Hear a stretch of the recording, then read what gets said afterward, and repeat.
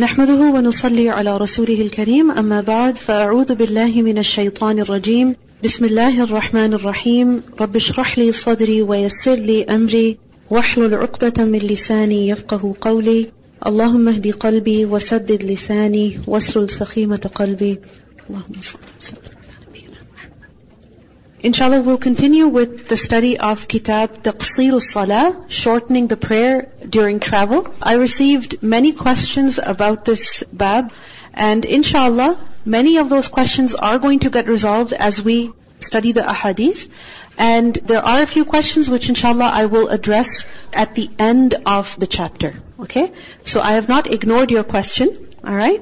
Inshallah, it will be addressed within what we study, and if not, then at the end, inshallah.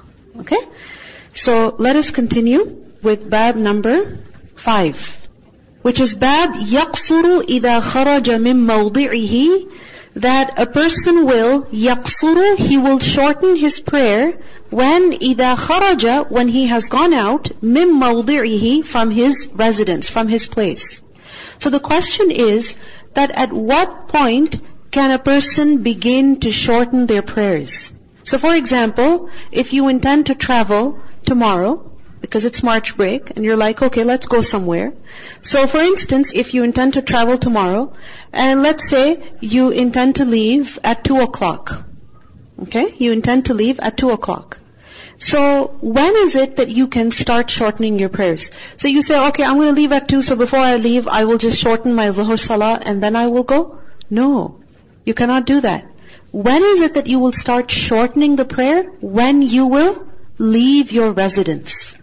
And by residence, mawdi', it doesn't just mean your house. So you leave your house, and at the end of the street, your mom lives there, so you just stop at her house and pray. You shorten the prayer there? No, you can't do that. When you leave your residence as in the place where you live. And what does it mean by that?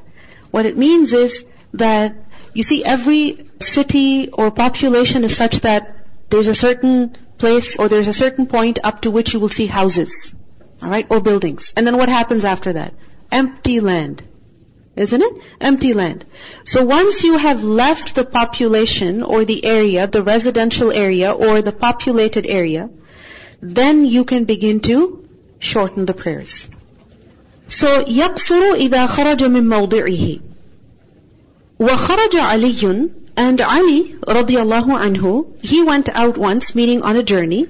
فَقَصَرَ, then he shortened the prayer, meaning when he started his journey, when he began his journey, so he had left his residence and his area, then he shortened the prayer. وَهُوَ يَرَى الْبُيُوتَ, and this was at a place, he began shortening the prayer when he could still see the houses. What does it mean by that? You see, in the desert, or where he lived at this particular occasion, as he's leaving, sometimes from a distance you can see the city, isn't it? Like for example, you're driving on a highway far from Toronto, alright, you're coming towards Toronto, but you will see the CN Tower, right? And you will see those twirly buildings in Mississauga, right? From a huge distance, from a very, very far off place. Right? So, just because you can see the buildings doesn't mean that you have to pray your full salah. Okay? What matters is, have you left the residential area or the populated area or not? So, وَهُوَ يَرَى الْبُيُوتِ فَلَمَّا رَجَعَ, when he returned, قِيلَ لَهُ هَذِهِ الْكُوفَةِ. When he was returning, it was said to him that this is Kufa. Meaning, we can see the city, so this is Kufa. So that means we should perform the full prayer. قَالَ لَا, Ali radiallahu anhu said, no. حَتَّى نَدْخُلَهَا, until we enter it. Meaning we are traveling until we enter the city. We are traveling until we enter the city. So this means that until we enter the city, we can shorten the prayer. You understand? And which means that once you leave the city, alright, if you're starting the journey, once you leave the city, then you can start shortening the prayer. On your return, once you enter the city, then you begin to pray your full prayer. Is it clear? Let's look at the hadith. حدثنا أبو نعيم قال حدثنا سفيان عن محمد بن المنكدر وإبراهيم بن ميسرة عن أنس رضي الله عنه. Anas رضي الله عنه reported, قال, he said, صليت الظهر مع النبي صلى الله عليه وسلم بالمدينة 4 وبذي الحليفة ركعتين. Anas رضي الله عنه reported that صليت الظهر, I performed the Dhuhr prayer. With who? مع النبي صلى الله عليه وسلم, with the Prophet صلى الله عليه وسلم. Where? بالمدينة, in Medina. Meaning in their hometown. Alright? They prayed Dhuhr. How many rak'ah? 4. Then what happened? After praying Dhuhr, they began their journey. And then what happened? وَبِذِي الْحُلَيْفَةِ, and when they reached Dhul Hulayfa, and this is at a distance of 6 miles from Medina, when they reached Dhul Hulayfa, rak'atayn, 2 rak'ah. This doesn't mean they prayed Dhuhr again. Of course, after Dhuhr is with Salah, Asr. So what he means is that when we reached Dhul Hulayfa, we performed Asr, and for Asr we performed 2 rak'ah. Alright? So what does this show? At home, he prayed full Salah.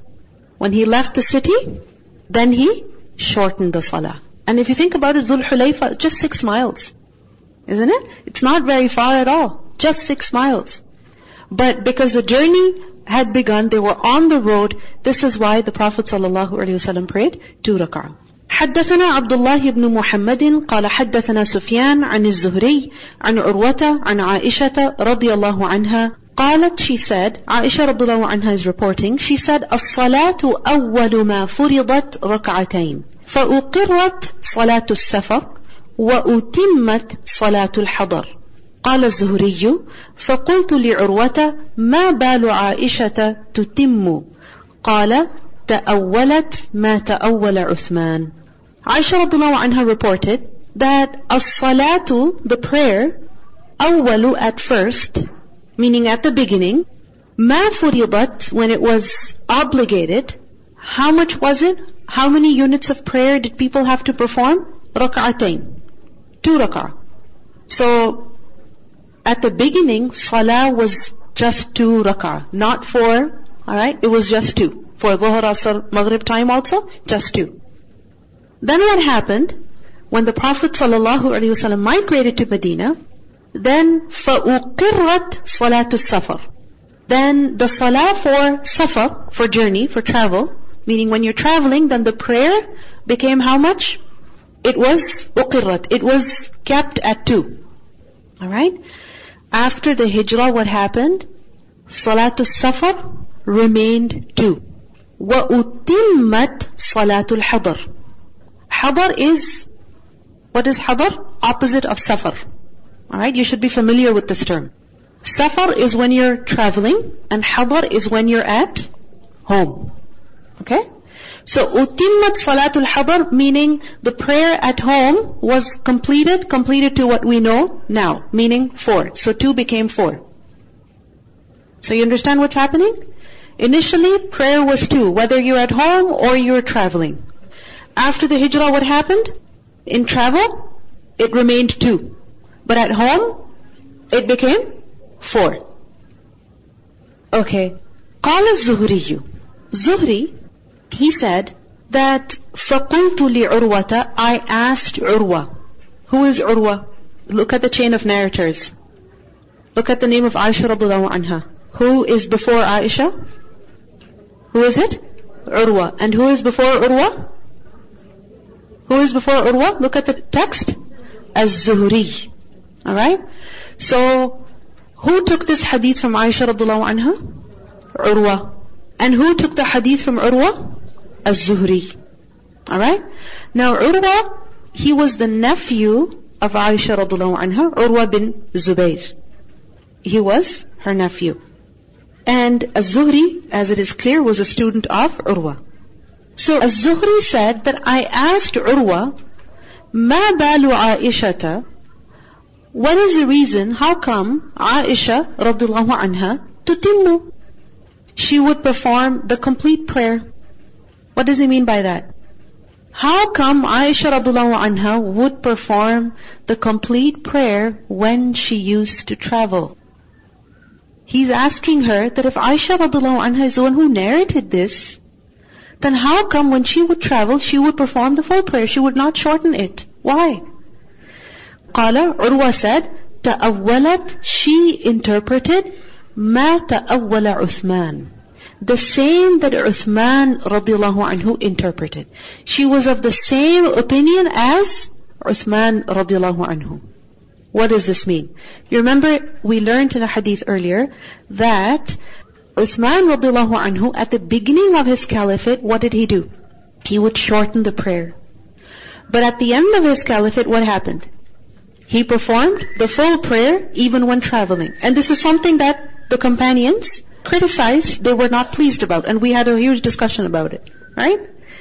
So here we learned that Aisha radiallahu anha was of the same opinion as Uthman radiallahu anhu. Alright? Now what do we see here? The companions differed in their understanding. Alright? And if the companions differed, will people differ today? Will they? Some people think that when there's difference of opinion, it's very wrong.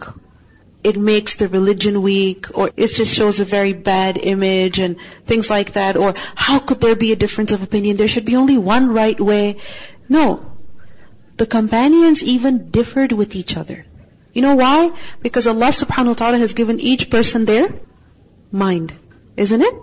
And if a person like Aisha radiallahu anha, a person like Uthman radiallahu anhu, with the knowledge that they have, if they use their understanding to come to a conclusion with their best effort, then when it comes to ijtihad, this is ijtihad, that with all the knowledge that you have and you research the matter and you think about it, you reflect on it, you discuss it, and then you come to a conclusion, that is ijtihad.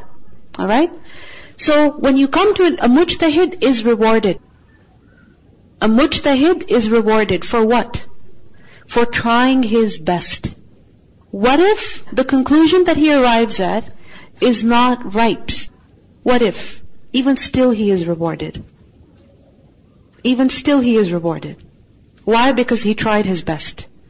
So we are no ones to criticize them. You understand? Because Aisha radiallahu anha, she was not unaware of the matters of religion. She was very knowledgeable. Very knowledgeable. She would ask the Prophet ﷺ many questions. She spent years with him. From the time that she gained consciousness, right? She was in a family that practiced Islam. So from the very beginning, she was raised in Islam.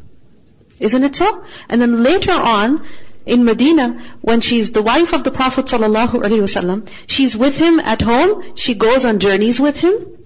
Right? So her level of knowledge is really not ordinary. It's not. Even men would come to her seeking answers. Abu Musa al-Ash'ari radiallahu anhu, he said that whenever we had a matter of disagreement, we found something confusing, we would go to Aisha radiallahu anha. We would ask her. And every time we went to her, we would find some knowledge with her. We benefited from her knowledge. So, Aisha radiallahu anha, Uthman radiallahu anhu, they were of the opinion, or rather their practice was what? That even when they traveled, they would not shorten their prayers. Okay? Why? What is the reason?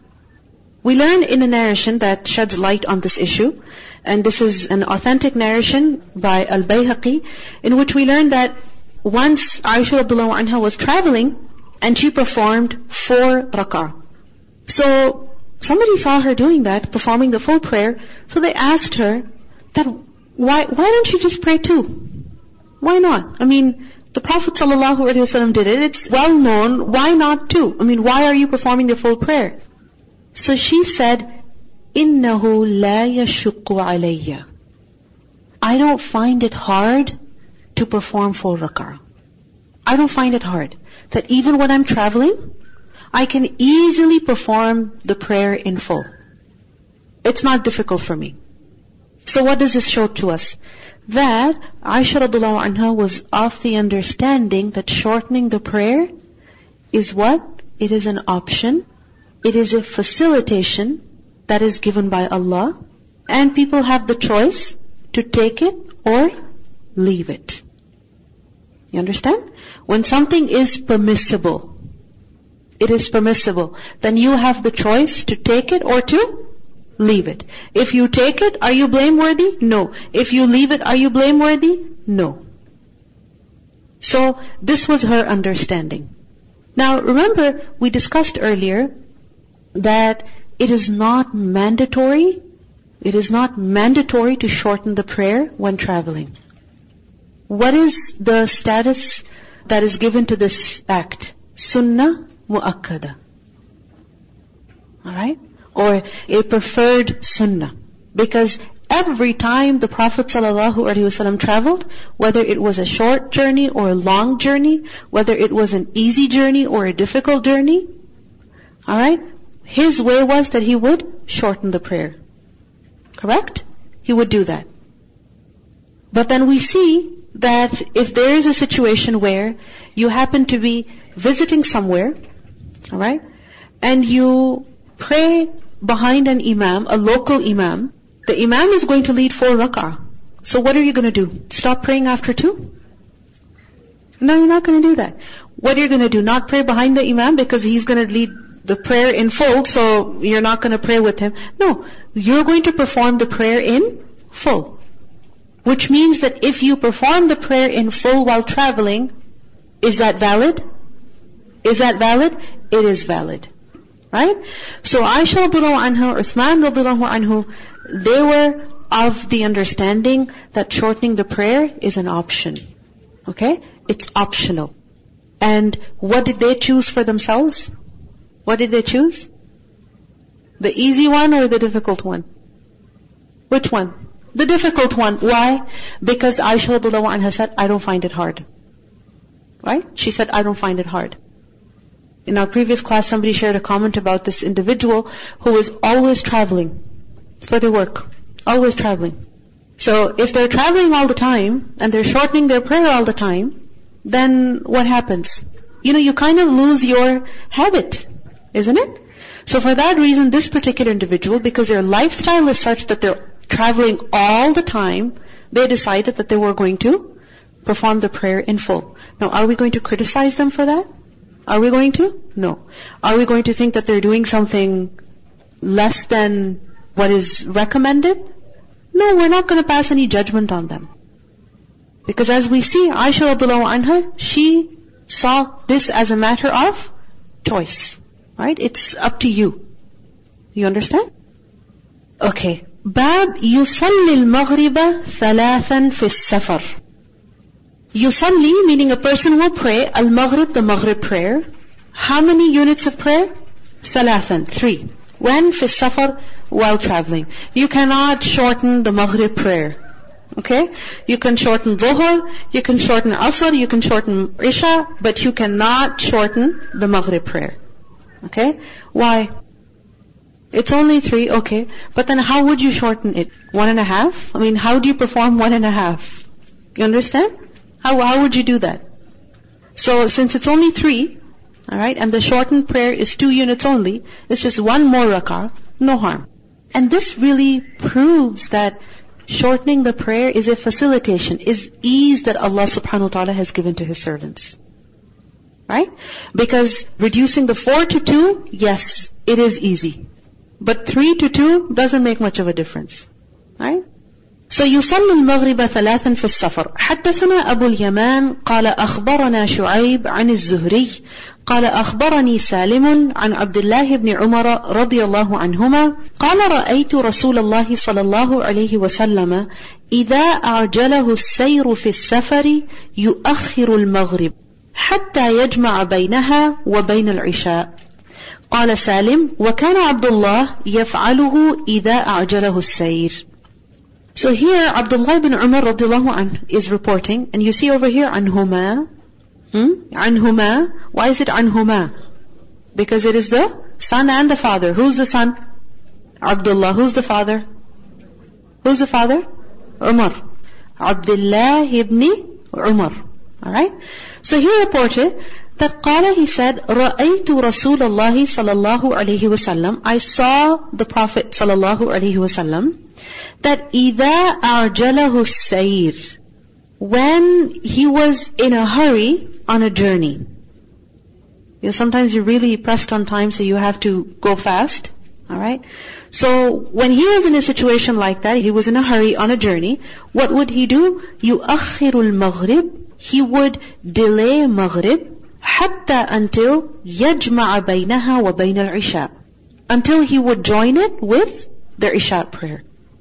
Like for example, sometimes you're on the road, you're driving to another city, and it's Maghrib time. Right? The sun just set, it's Maghrib time. Alright? Now technically you're supposed to stop and pray. I mean, technically if this wasn't in your hometown, what would you do? What would you do? Either go to the closest mosque or, find some way of praying on time. Right? But the Prophet ﷺ, when he would be in a rush, because now it's, the night has begun. Alright? And maybe he would want to go a little bit farther before the light completely disappears. Right? So, what would he do? He would not stop to pray Maghrib. Rather, he would continue the journey. And then when he would stop, he would join Maghrib and Isha together. So what happened? قال Salim, the narrator, he added that وَكَانَ Abdullah, meaning Abdullah bin Umar, يَفْعَلُهُ, he would do the same إِذَا أَعْجَلَهُ السَّيْرِ, when he would be in a rush in his journey.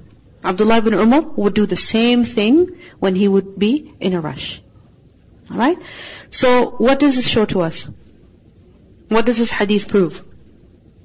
That we can defer Maghrib until the time of Isha. Right? We can join the prayers. Okay. The hadith continues.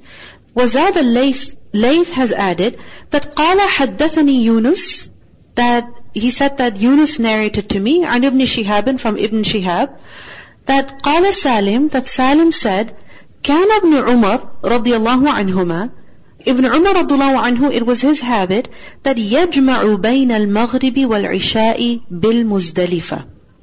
He would join Maghrib and Isha at Muzdalifah. قال Salim said, وأخر ابن عمر المغرب, Ibn Umar radiyallahu anhu delayed Maghrib. So at a certain occasion, he delayed Maghrib. And what was the reason? How was he in a rush? The reason was that وَكَانَ اسْتُصْرِخَ عَلَى امْرَأَتِهِ. وَكَانَ, the situation was such that اسْتُصْرِخَ عَلَى امْرَأَتِهِ. Who is imra'ah? Wife. Alright? And اسْتُصْرِخَ, from sadra kha, sarkh. Are you familiar with the word sarkh? Sarikh, musrikhikum. Musrikh, or it's basically, sarakha is to scream. Okay? To shout. What does it mean? To shout. So, ustasrikha, what does that mean? That he was shouted at. Meaning he was called. He was called because of an emergency. Why was he called? Because of some emergency. What was that emergency? It was because of his wife. The wife of Ibn Umar. Alright? Who was his wife? Safiyata binti Abi Ubaid.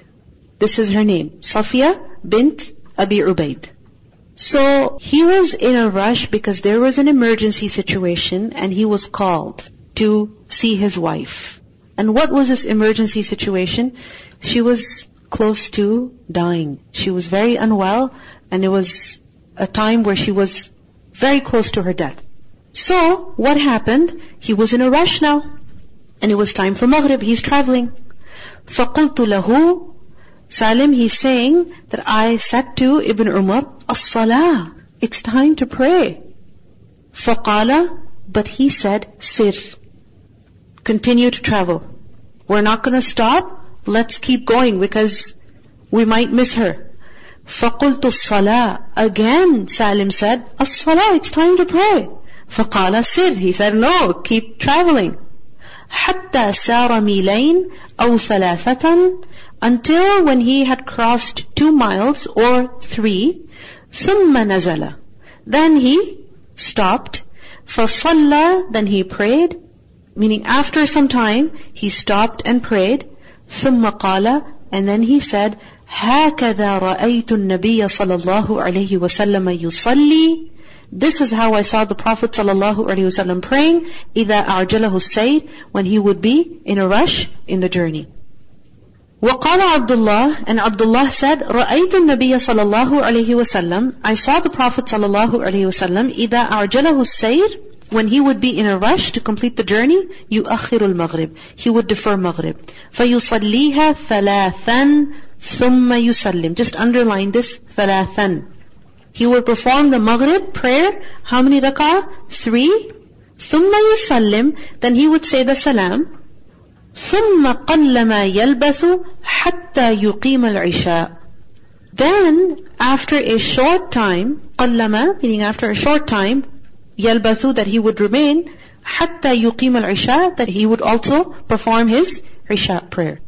So he would stop, perform Maghrib 3 rak'ah, then after a little while he would perform Isha. فَيُصَلِّيَهَا رَكَعَتَيْن, and he would perform the Isha as 2 rak'ah. ثُمَّ يُسَلِّمُ, then he would say the salam. وَلَا يُسَبِّحُ بَعْدَ الْعِشَاءِ, and he would not perform after Isha any prayer. يُسَبِّحُ, over here يُسَبِّحُ means salah. Okay? Not just to say subhanallah, subhanallah. Tasbih, remember, the term tasbih is used for salah also. Especially in hadith literature, you will see this. That the Sahaba or the Tabi'un, when they refer to salah, many times they would not say yusalli, they would say yusabbihu. And especially when it is voluntary prayer. So here yusabbihu, meaning after Isha, he would not perform any prayer حَتَّى يَقُومَ مِنْ جَوْفِ اللَّيْلِ, until he would get up in the middle of the night. And this would be which voluntary prayer? Tahajjud, the night prayer. Now, what do we see in this long hadith? Imam Bukhari is mentioning this hadith over here to prove, what's the bab? يُصَلِّ الْمَغْرِبَ ثَلَاثًا فِي السَّفَرِ. So, how does this hadith prove that? How does this hadith prove that? I asked you to underline something. What are the words? فَيُصَلِّ ثَلَاثًا. He would perform 3 rak'ah for Maghrib. And there is many other benefits that we can learn from this hadith. Like, for example, what other lessons can we derive from this hadith? That we can join Maghrib and Isha. Alright? What other prayers can we join? Dhuhr and Asr. Can we join Fajr and Dhuhr? Can we join Isha and Fajr? No. Fajr is at its time. Correct? Fajr is at its time. You don't join Fajr with any other prayer. Okay? But Dhuhr and Asr you can join from when to when? From the time that Dhuhr begins until the time of Asr ends. Alright? What about Maghrib and Isha? Same thing. You can join them from the time that Maghrib begins until the time that Isha ends. Alright? And this further proves the reason behind shortening the prayer or joining the prayer. And what is that reason? What is that? Ease. Ease and convenience. Right? Because if you have to stop every hour or two to perform the prayer, then what would happen? What would happen? A 4-hour drive would become 6 hours or 7 hours. Isn't it? Okay. Anything else we learn from this hadith? Can we join Asr and Maghrib? No. Dhuhr and Asr, you can join. Maghrib and Isha, you can join. Okay? Asr, Maghrib you cannot join, and Fajr you cannot join with the prayer before it or after it. Yes? Yes, very, very important point, which is that, you see, Abdullah bin Umar radiallahu anhu, who is he? Companion of the Prophet sallallahu alaihi wasallam. Right? Yes, he's a companion. He's very knowledgeable. He's very righteous. He's a human being. Which is why his companion, who's younger than him, right? Lesser than him in knowledge and status, what does he do? It's time to pray. He reminds Abdullah bin Umar, as-salah. Abdullah bin Umar says, no, sir. He says, as-salah. He says, sir. He says, as-salah. Because yes, he has respect for Abdullah bin Umar. And yes, he knows Abdullah bin Umar is knowledgeable, but he is doing his part. Alright? Now what happens? He complies because Abdullah bin Umar is telling him again and again that no, we're not going to stop for prayer, we're going to keep going. What happens then? When they stop and they pray, Abdullah bin Umar radhiyallahu anhu does not leave him in confusion. He does not leave him in darkness. He explains to him why he did what he did. And he explained to him using the example of the Prophet ﷺ. He said, I saw the Prophet ﷺ doing this, and this is the reason why I am also doing this. This is so important. You see, sometimes what happens is that from the way of Salim, first of all, that sometimes we are with certain people and, they're wearing a hijab that's much bigger than ours, and, maybe their Arabic is much stronger than ours, or we know that they are highly educated, or whatever, and we feel intimidated by them. Right? Or maybe in their status they are higher than us, for whatever reason, but we feel intimidated. But what do we see here? Amr bil ma'roof. The importance of commanding what is right, no matter who it is. Right? Of course you do it respectfully. But it is your obligation. وَتَوَاصَوْا بِالْحَقِّ وَتَوَاصَوْا بِالصَّبْرِ. Right? And then we see that Abdullah bin Umar is disagreeing with him, but still Salim says, as-salah. Abdullah bin Umar says, no, continue. And he says, no, as-salah, as-salah, again and again. But he does it respectfully. Right? So when you see that people older than you, or people who are greater than you or higher than you in whatever way, if they're doing something that you know is wrong, then don't just let it go by. Speak up respectfully. Because when you will speak up, what will happen? Either, if they're wrong, they'll be corrected. And if you are limited in your understanding, you will learn something new. You understand? You will learn something new. So Salim thought that Ibn Umar was doing something wrong by delaying the salah. He didn't stay quiet about it. He spoke about it. What happened? Salim learned something new. What do we typically do? We don't say anything at that time. But then later on we tell other people, you know what? I don't think these people are good people. Right? I don't think this sheikh is really a sheikh. I don't think this person is really a teacher, because this is what she was doing. This is what he was doing. This is what they were doing. Right? If we have a disagreement, let's ask about it. If they're making a mistake, they'll benefit from the reminder. And if we are limited in our understanding, we will learn something new. Another important lesson, that how Abdullah bin Umar is concerned about his wife. Right? Who is, according to some narrations, it is said that ustusrikha, what it means is that she was dying or that she had died. In either case, she was close to her death or she had just passed away, but he wanted to go quickly. Right? So, what do we see here? His concern for his wife. And for that, he is delaying the prayer. This does not mean he's leaving the prayer. He is doing what is permissible. He's within permissible bounds. But of course, what is better? To pray? When? On time. That is excellent. Correct? But if you're not able to do so because you have to take care of someone, somebody's unwell, they need help, or you need to be there for them, then in that situation, there's no harm in praying a little later as long as it's within the range. Right? Being concerned for others. And sometimes what happens? We have to, perform our entire salah, everything, while a person is waiting for a glass of water so that they can take their Tylenol. But we have to pray there and make them wait 20 minutes. Right? It's not a big deal if it's delayed 5 minutes because you went and got water for them. Okay? Yes.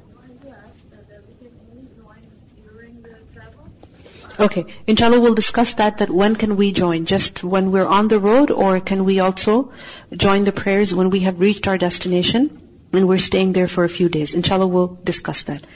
Yes. It also shows the importance of praying salah. Even if it was an emergency, he didn't skip the salah. Exactly. Another important thing, don't leave salah even in a state of emergency. Yes, he delayed it from its ideal time, but he prayed it on time, within the permissible range. Even though this is such a big emergency, his wife is dying or has already died.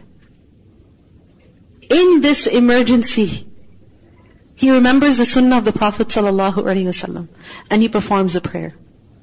But what happens with us? We delay our prayer, meaning we don't pray it within the proper range. We delay it from that completely, or we leave the salah completely because of what? I have to drop this one, and I have to pick that one up, and I have to go here, and I have to finish all my shopping, and petty reasons. Weddings. Yes. And they make it a habit like that. Yes. This is joining the prayer while traveling. Right? And yes, when a person is in hadar. Remember hadar now? What is hadar? At home. Stay. Meaning in your local city. So at hadar also, in a situation of some pressing need, you are allowed to join the prayer. But it should not become a habit. Okay? In a state of a pressing need. Like for example, in the winter, what happens? One prayer after the other. Alright? And you have an exam. Let's say you have one exam after the other. It's possible, right?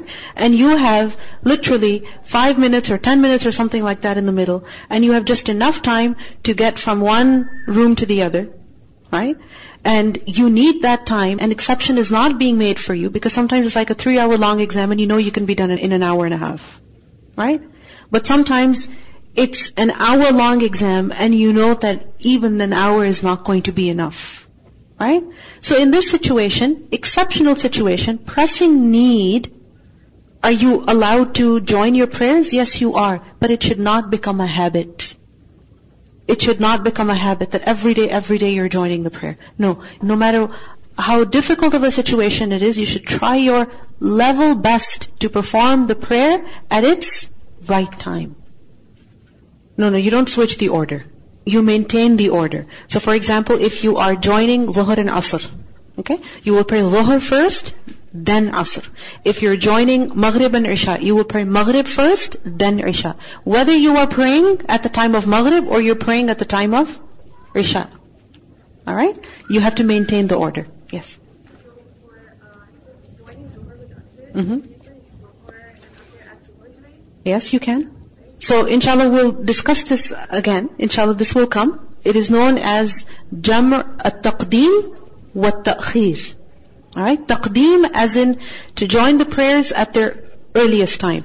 So you're joining Zuhr and Asr at the time of Zuhr. Alright? And Ta'khir meaning you delay it as in you're praying Maghrib and Isha at the time of Isha. Or Zuhr and Asr at the time of Asr. Okay? Inshallah, many of your questions will get resolved. Any comment about this hadith before we continue? Yes. I just like how important it is to learn that your mind is clear, you have the options, the ease Allah has given. Because oftentimes people leave salah because they don't know what to do and they can do it. Yes. So it's so important to learn about how the Sahaba also lived, because they benefited from the Prophet ﷺ's way. In this situation of emergency, Abdullah bin Umar is able to delay his prayers. Why? Because of the sunnah of the Prophet ﷺ. And if he didn't know about it, like many times we don't know about these things, what do? We completely leave the prayer out. My question is about Hadith 196 about Aisha radiallahu anha. Mm-hmm. That this word, ta'awwalat, is it from ta'wil? Yes. Okay. It shows the Prophet ﷺ, he did not pray in nafal. So that means when you shorten in the salah, you can leave the nafal too. Very good. Another important lesson we learn from this hadith, that when the Prophet ﷺ performed Isha, he did not pray anything until tahajjud. After the 3 rak'ah of Maghrib, he did not perform the 2 rak'ah of Sunnah. Right? And after performing the 2 rak'ah of Isha, he did not perform any nafil after that. He just performed the fard. That's it. And again, inshallah, we're going to learn about this. What time does Isha ends? What time does Isha end? And midnight. also Asr? Isha ends at midnight. By midnight, I don't mean The midnight that we know about, which is 12. No. Okay? Midnight as in nisful layl, when half of the night has passed. What is half of the night? From the time that the sun sets until the time that the sun rises. This is the whole night. Alright? What is al-layl? From the time that the sun sets until the time that the sun rises. So the halfway point is what? Nisful layl. Half of the night. Until that time you can pray Isha. After that time, what begins? The time for tahajjud or qiyamul layl. Until when? Until the time of Fajr. And Fajr you pray until when? Sunrise. Clear? Yes. If you're somewhere to join your Maghrib and Isha, and you know you're going to be home at that time. That's fine. Nothing wrong with that. The question is that what if you are, let's say you're traveling, you're on your way back from, let's say, Montreal. And it's night time, right? You prayed Zuhr, Asr, and now it's Maghrib. Actually, you do stop for Maghrib. Okay? You stop for Maghrib and you're like, okay, might as well pray Isha. Because you can join. But you do plan to continue driving home, and you know that you'll be home in a couple of hours. You might be able to catch the time of Isha at home. It's fine. It's fine. Okay? But if, let's say, you decide not to stop for Maghrib, alright, and you want to drive straight home. You drive straight home. When you get home, you will pray Maghrib, and you will pray Isha, but how much? Full. Alright? You will not shorten Isha at home. You understand? Okay, let's continue. Ibn Abbas radhiyallahu anhu, he was asked why a traveler should pray 2 rak'ah when he is alone and 4 rak'ah when he prays behind a resident. You understand? That why is it that if you're praying alone, you pray 2, but if you're praying behind an imam, a local imam, then you have to pray 4. And Ibn Abbas said that is the sunnah. That is the sunnah. Okay?